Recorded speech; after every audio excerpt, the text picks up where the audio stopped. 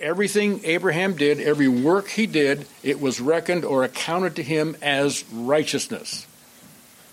And so what that's saying is that he didn't do all those works because he was innately righteous, but because of the faith he expressed, he did righteous things. Does that ring a bell? Maybe like Ephesians 2:8-9, for by grace we are saved through faith, and not of ourselves, not of works. It is a gift of God. That was true in the Old Testament as well. That's why in chapter 4 of Romans, Paul is using Abraham as an example of why keeping the law is not going to save anybody. And why does he pick Abraham? Because Abraham was pre-law. There was no law for Abraham. There was no written Mosaic law at that time. So centuries before that. So anyway, but the point we want to make now that everybody in there and everybody that has been saved or will be saved is saved by the grace of God, and the righteousness that they have is the righteousness imputed to them by Christ. Just like he took our sin on himself and he imputed to us his righteousness. We got the better of that deal. We got much better of that deal. Now, the title bride, we saw this last week, is used of both Israel and the church.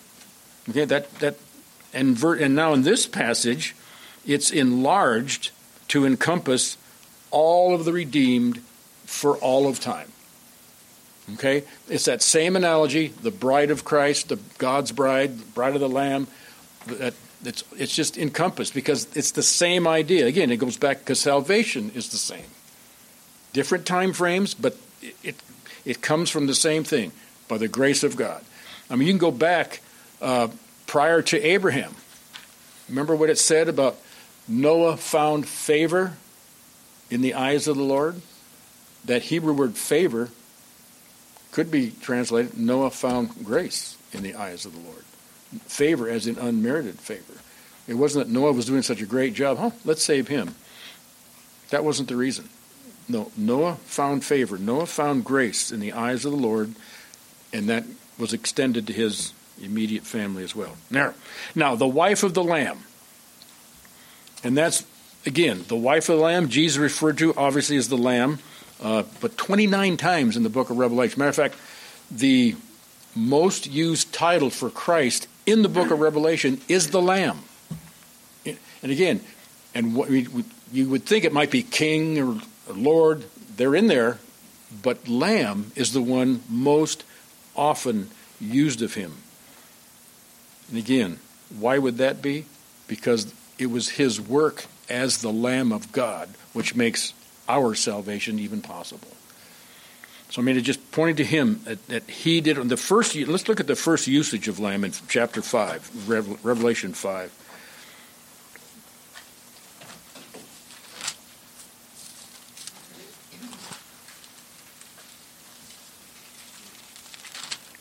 Revelation 5, 1-14. It's a little bit long, but I think it's worth looking at. And I saw and this is right here. This is like the very very early part here, obviously in Revelation. And I saw on the right hand of him who sat on the throne a book, written inside on the back, and sealed with the 7 seals. And I saw a strong angel proclaiming with a loud voice, "Who is worthy to open the book and to break its seals?" And no one in heaven or on earth or under the earth was able to open the book or to look into it. And I began to weep greatly because no one was found worthy to open the book or to look in it. And one of the elders said to me, "Stop weeping. Behold, the Lion that is from the tribe of Judah, the root of David, has overcome so as to open the book and its seals." Now, with that designation, is there any doubt who they're talking about? Those terms? Those terms are all applied to Christ. The Lion of the tribe of, he's from the tribe of Judah. He's the Lion of the tribe of Judah, the root of David, which is interesting. He's also the offspring of David. Isn't that interesting? That should tell you something right there too. And verse 6, and I saw between the throne with the 4 living creatures and the elders a lamb standing as if it had been slain, having 7 horns and 7 eyes, and with the 7 spirits of God sent into the earth. And he came and he took out of his right hand of him who sat on the throne And when he had taken the book, the 4 living creatures and the 24 elders fell down before the Lamb, having each one a harp of golden bowls full of incense, which are the prayers of the saints. And they sang a new song, saying, Worthy art thou to take the book and to break its seals, for you were slain and did purchase for God with your blood men from every tribe and tongue and people and nation, and you have made them to be kingdom of priests to our God, and they will reign upon the earth. And I looked, and I heard the voice of many angels around the throne, and the living creatures and the elders, and the number of them was myriads of myriads and thousands of thousands, saying with a loud voice, Worthy is the Lamb that was slain to receive power and riches and wisdom and might and honor and glory and blessing. And every created thing which is in heaven and on the earth and under the earth and on the sea and all things in them, I heard saying, To him who sits on the throne and to the Lamb be blessing, honor, and glory and dominion forever and ever. And the 4 living creatures kept saying, Amen. And the elders fell down in worship. That's it. What a scene that is. What a scene. Folks, we are going to be part of that scene one day. And this may not make sense, but my mind went there when I was doing this study. Acts chapter 8, just the thought of Christ, the Lamb of God. And again, that is all over the Old Testament as well. Acts 8:26. Besides, this is one of those favorite parts again of Scripture. Remember the Ethiopian eunuch? He's up on there, who is not some small fry. This guy would be like the Secretary of the Treasury for a nation. He's no little guy. But the angel of the Lord spoke to Philip, saying, Arise and go south to the road that descends from Jerusalem to Gaza. This is a desert road. And he arose and went, and behold, there was an Ethiopian eunuch, a court official of Candace, queen of the Ethiopians, who was in charge of all her treasure. And he had come to Jerusalem to worship. And he was returning and sitting in his chariot and was reading the prophet Isaiah. And the Spirit said to Philip, Go up and join the chariot. And when Philip had run up, he heard him reading Isaiah the prophet and said, Do you understand what you're reading? And he says, Well, how could I unless someone guides me? And he invited Philip to come up and sit with him. Now the passage of Scripture which he was reading was this. He was led as a sheep to slaughter, and as a lamb before its shears is silent. So he does not open his mouth. In humiliation his judgment was taken away. Who shall relate his generation? For his life is removed from the earth. And the eunuch answered Philip and said, Please tell me, of whom does the prophet say this? Of himself or of someone else? And I love this response. Philip opened his mouth and began from this very scripture. That's Isaiah 53, if you haven't picked it up by now. Isaiah 53 said, from this scripture, from the beginning, from this scripture, he preached Jesus to him. Again, confirming once again that Jesus is the theme. Well, our next little note, from the fall onward, Messiah Jesus as Savior and Lord is the major theme in all of Scripture. That is the major theme from the fall right on through to the very end. Very end. Bob, I have a question there. Yes. In my translation, it's in verse 35. He proclaimed the good news about Jesus to him. Could you translate that correctly? He proclaimed the gospel to him. Well, good news means gospel. So that's Isaiah 53 is the gospel. Well, the gospel's in there. Well, now, which verse are you reading at? I thought you said 35. Mine's totally different. Yeah, I know. Is that the legacy? Yeah, it's legacy. Yeah, it says good news. Okay. I was just wondering if it could rightly be said that, well, Jews, if you want to hear the gospel, go to... So read yours. Read the whole 30. Read all 35. Verse 35 to me. Then Philip opened his mouth, and beginning from this scripture, he proclaimed the good news about Jesus to him. I'll have to look that up and see. Okay. Because mine just simply says preached, Proclaim. which was in effect would be the same thing. Yeah. Preach, proclaim. Jesus, preach Jesus. Yeah, that's what I got. Okay. There's one in every crowd. All right, now. Now, again, back to that second note from the fall, Jesus is the major theme of Scripture. I'm not going to turn back there, but you can just look back in Genesis 3. I mean, the seed of the woman. That's the very first prophecy concerning Messiah. Okay, the seed of the woman. And you, and the next thing you know, you have a type. And that same in chapter 3, verse 21, where Adam and Eve were clothed in the animal skin. What happened? An animal had to die. You know, those animals, they didn't come with zippers, you know. So the skins were put on them. So right there, and then you keep moving. The next chapter 4, the Cain and Abel, they knew about sacrifices and how to do it right. Cain got it right, or Cain got it wrong. Abel got it right. Right? Abel's sacrifice was an animal. Cain's was just some fruit of the ground, you know. And the grammar there kind of hints that he wasn't real particular about what fruit either. But anyway, moving beyond that, again, Jesus again as the Lamb of God. Again, Philippians 2, 6 through 11. We won't turn there, but we all know it. That demonstrates the greatest act of humility ever witnessed.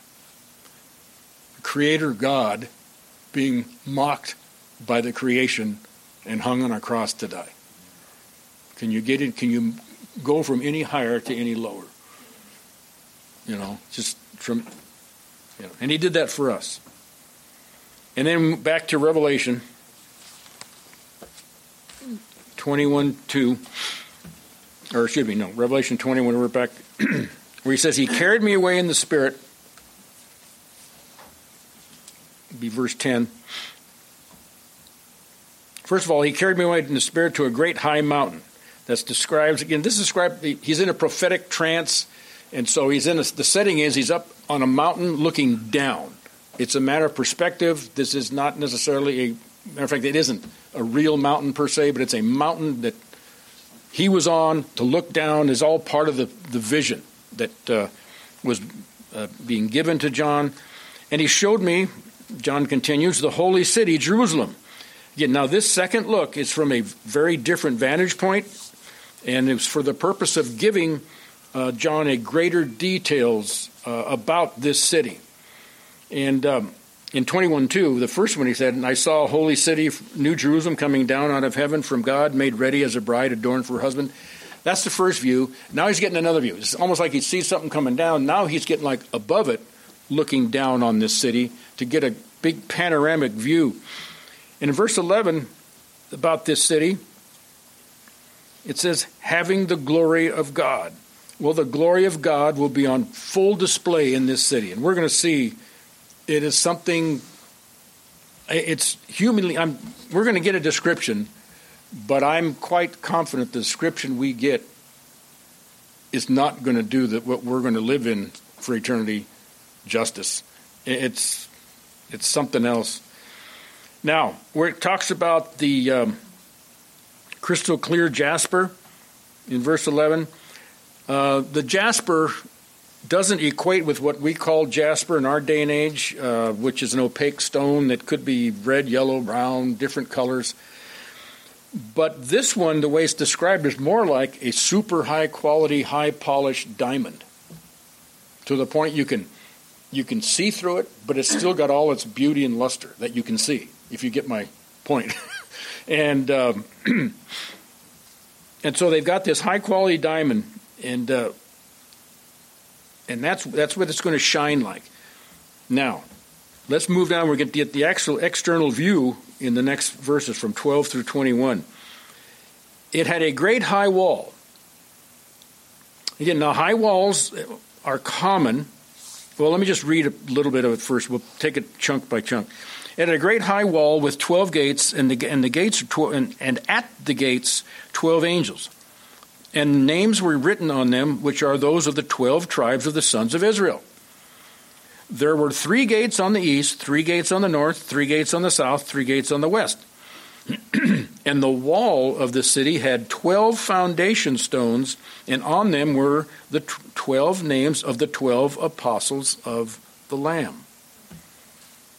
Interesting. Now, those 12 walls.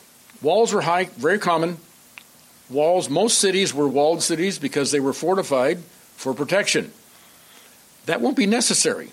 Well, why the walls? I think we're going to see the walls for one main reason and one main reason only, to just better display the glory of God. When you see the description of these walls, I think we'll get it then. These walls are going to be nothing more than magnificent. The 12 gates, literally they be translated gate towers, where it's kind of like the gate is a whole configuration. It goes, I think, probably the length of the wall with towers and stuff. And that's all I know about it is that word. Okay, there's going to be some more. Verse 13 says, there are 3 gates on the east, 3 on the south, north. There's 3 gates on all 4 sides. Spread out. And we're going to see that spread out is some spread when we get there. Now the angels, no information is given to us as to what function those angels are going to perform, what they're going to do. So I'm not going to guess. A lot of, maybe this, maybe they're that. No. Tour guides, no. No, they're angels have a function. They always had a function. And angels, you read through Revelation, they were all part of God's worshiping God. They were servants and messengers of God. They're going to be doing stuff, but I think they're more than just window dressing. They're going to have a purpose. We're all going to have a purpose. All of God's people in the new heaven and earth will have a purpose. We will do things. Okay? I would include the angels in that too.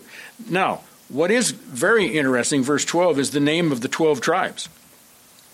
And I think there's a reason for that, for all eternity, a reminder of God's covenant promise with Israel, which I would remind other persuasions in the field of eschatology. They are not dropped, dumped, or otherwise forgotten. That's going to look at Ezekiel 38. Look at Ezekiel 38. And there's many places we could go, but this is just one of many.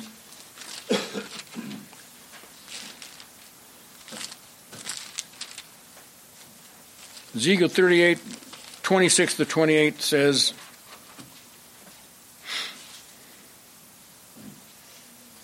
let's see, where am I?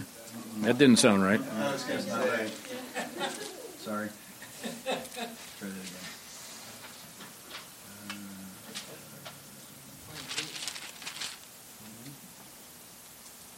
again. It's funny, spell check doesn't pick that stuff up.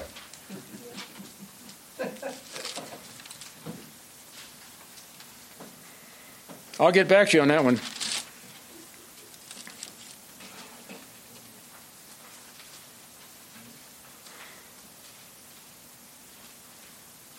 Okay. Are you thinking 20? Maybe 48, 48, that's the reference in my Bible. You go from 12, Revelation 12. No, we'll just pass it. We can go. Well, matter of fact, we can go back to any of the. Let's go back to Ezekiel for a moment. Yeah. See if I can't find that.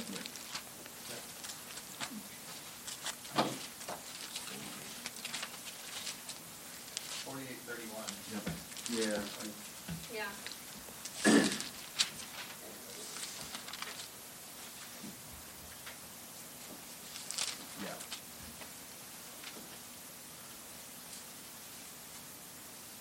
Oh, I wasn't looking for the names of the gates. I was looking at the covenant promise. I was looking for something totally different. That. Can you just give us a minute to read all of Ezekiel? Yeah, just that's what it may take. Here we go. It's Ezekiel 37, 26 through 28. There it is, Ezekiel 37. I had to go back where I was reading when I found this, so I had to backtrack. All right.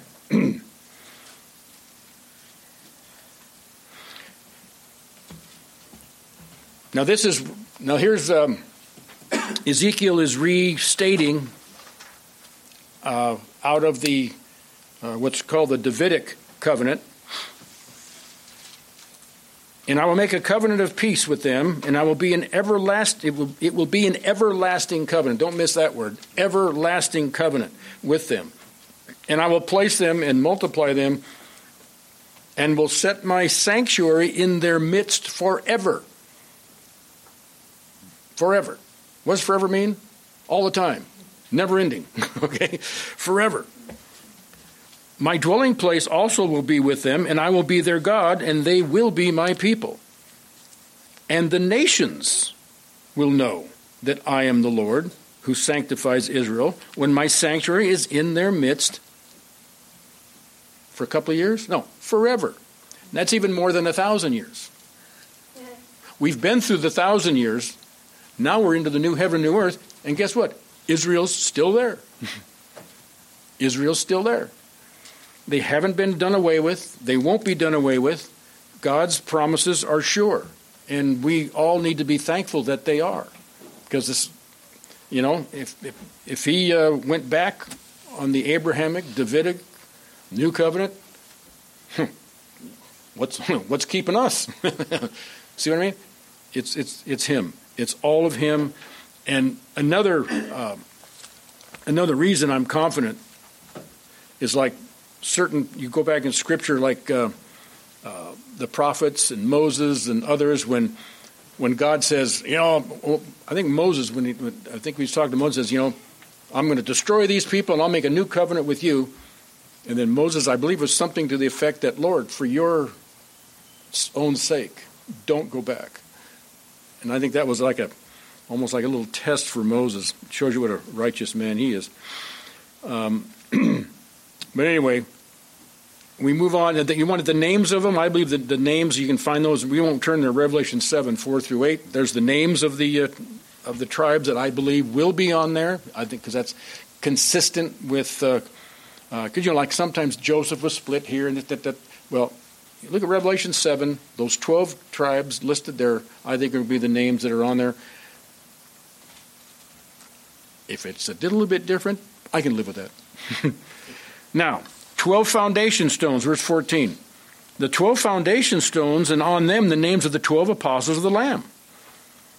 Now, again, this commemorates the close relationship and covenant of Christ and his church, of which the apostles were part of its foundation. It makes perfect sense. That number 12 pops up. It's one of those biblical numbers that pops up quite often. Look at Ephesians chapter 2. I think that's very...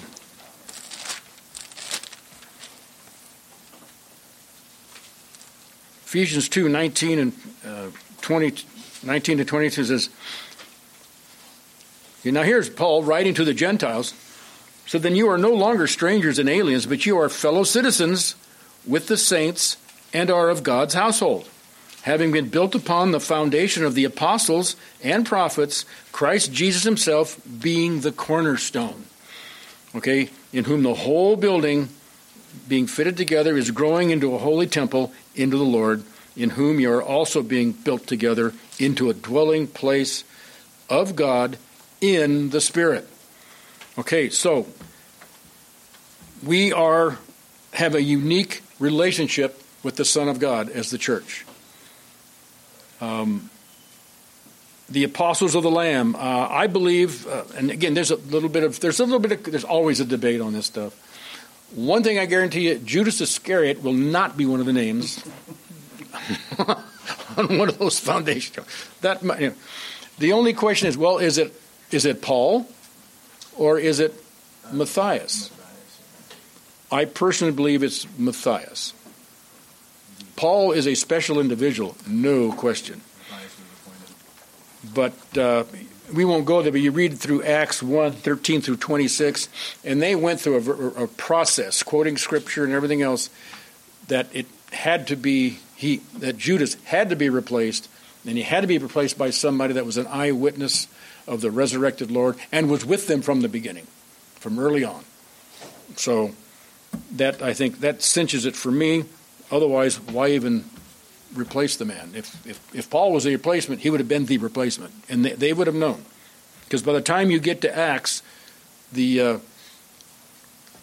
apostles are no longer clueless as to what's going on. Okay, they've got it pretty much wired, and they're only going to get better. Okay, and this is an important thing. I says, note, it is significant that the 12 tribes of the sons of Israel and the 12 names of the 12 apostles of the Lamb are distinct from each other, yet both have a prominent place in the New Jerusalem. And again, that's for eternity. The point being to identify the 12 tribes in Revelation as the church. I know I got it, does not work. I know I got that bolden, but I'm not yelling.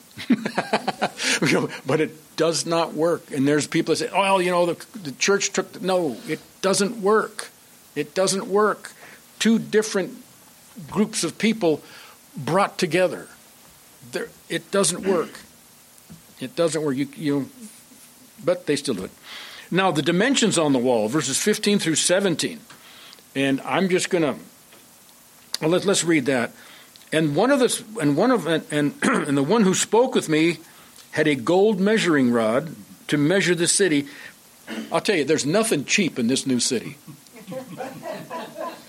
A gold measuring rod. We're not talking about that little wooden yardstick at Home Depot, man. We're talking about this is pretty good stuff here. And so in verse 16, and the city is laid out as a square, and its length is as great as the width. And it measured the city with the rod. Check this now. 1,500 miles, 1,500 miles in length. That was one heck of a rod, I'll tell you that. Or that thing was moving. But this rod, 15 miles in length, and also in the height are equal. It was like a cube. It's a cube. 1,500 miles square and 1,500 miles high.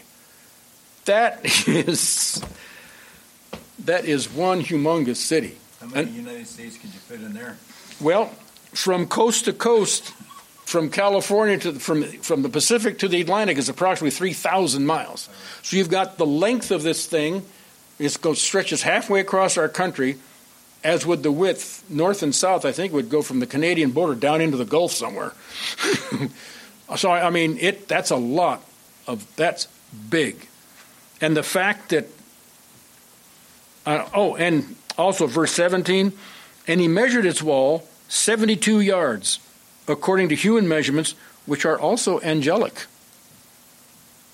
Now, is that SAE or metric? That argument continues to this day. Imperial. But 72 yards. Now, the only thing left, that has to be thickness. The thickness, 72 yards. 100 yards is a football field, from end to end. But 72 yards thick, which is actually kind of narrow for something that tall. But hey, God built it. It's going to hold up. Now, verses 18 to 21, the material of the wall. Look at verse 18. And the material of the wall was jasper, and the city was pure gold, like clear glass. Well, hang on a minute. What do we got here? That almost sounds like a conflict, but the word material, endomesis, literally means something built into. Okay, something built into. So something built into the wall was jasper. We read it that way. What's jasper? Well, we already saw that one, the same diamond-like stone mentioned in verse 11. So we've got these pure diamonds, and we're talking now the city was pure gold like clear glass. Now what it seems to indicate, these jaspers were embedded in this 62-yard thick wall that's like gold, so purely refined you can see through it. Can you imagine what that might look like? I mean, gold that Now God's in that, and we're going to see next time, but the Shekinah glory of God is in that city. Because there's not going to be any sun or moon, or there will be no more night. But can you imagine the glory of God just brightly shining through those walls of gold with those diamonds? I can't even imagine what that might look like.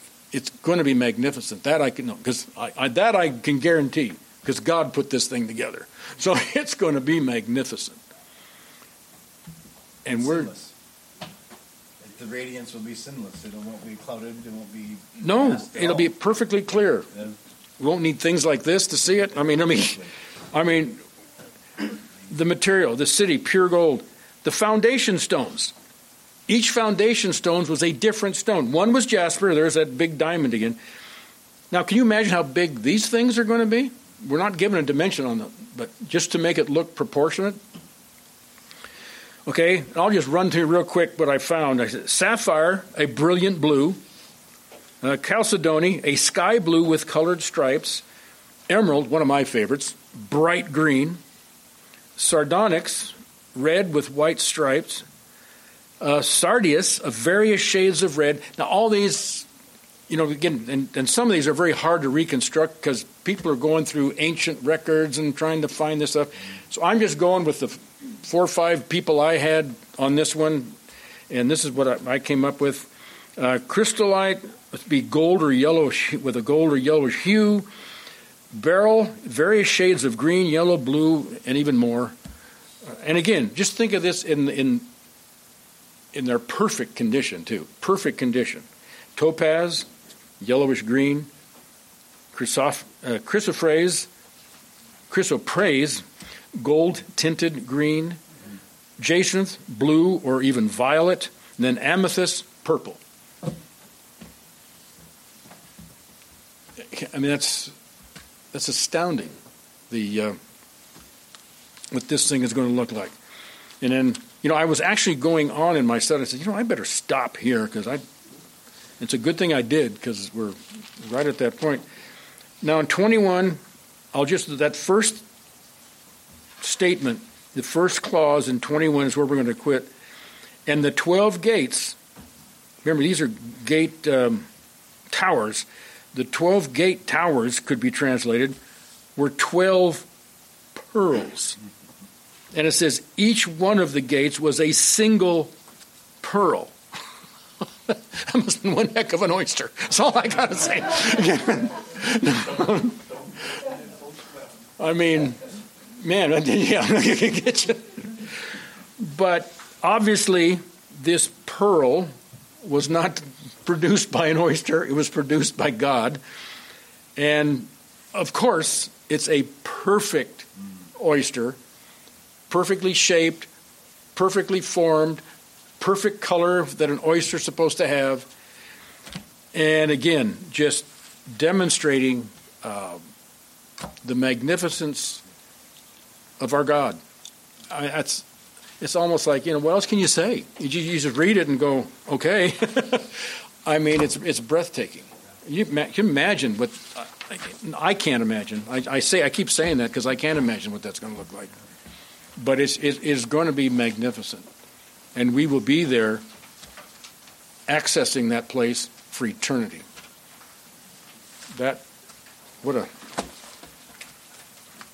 What a life to look forward to. Next time you're working around the house and something breaks, hey, it's going to get better. Just like these bodies, something breaks, it's going to get better. Well, that's yes. Just an interesting thought about that city. It says it's going to be 1,500 miles tall too. Yeah. But it's going to be supposedly on the earth. Yeah. Oh yeah. On the new earth. Yeah. That's interesting to think about it that way, considering space is about 100,000 feet, about 20 miles. Yeah. And we're going to have access to much. It's interesting. We're going to see too when we start going into next week, streets of gold and stuff like that, and then the closing comments, and that could be it for our study next week, for everything, the whole shooting match. And I haven't decided yet whether we're going to go right into bibliology, the study of the Bible, or do a couple of classes leading up to that. I'll have to see. If there's any short topics anybody wants to cover, let me know. Now's your shot. Let me know this week or next week. But for now, let's close in a word of prayer. Father God, we thank you, Lord, for this time. We thank you, Lord, for this new heaven and new earth that we have not seen and can hardly imagine. But, Lord, we know that it will indeed live up to your glory and your majesty. And for that, we just really can't wait. In Jesus' name we pray. Amen.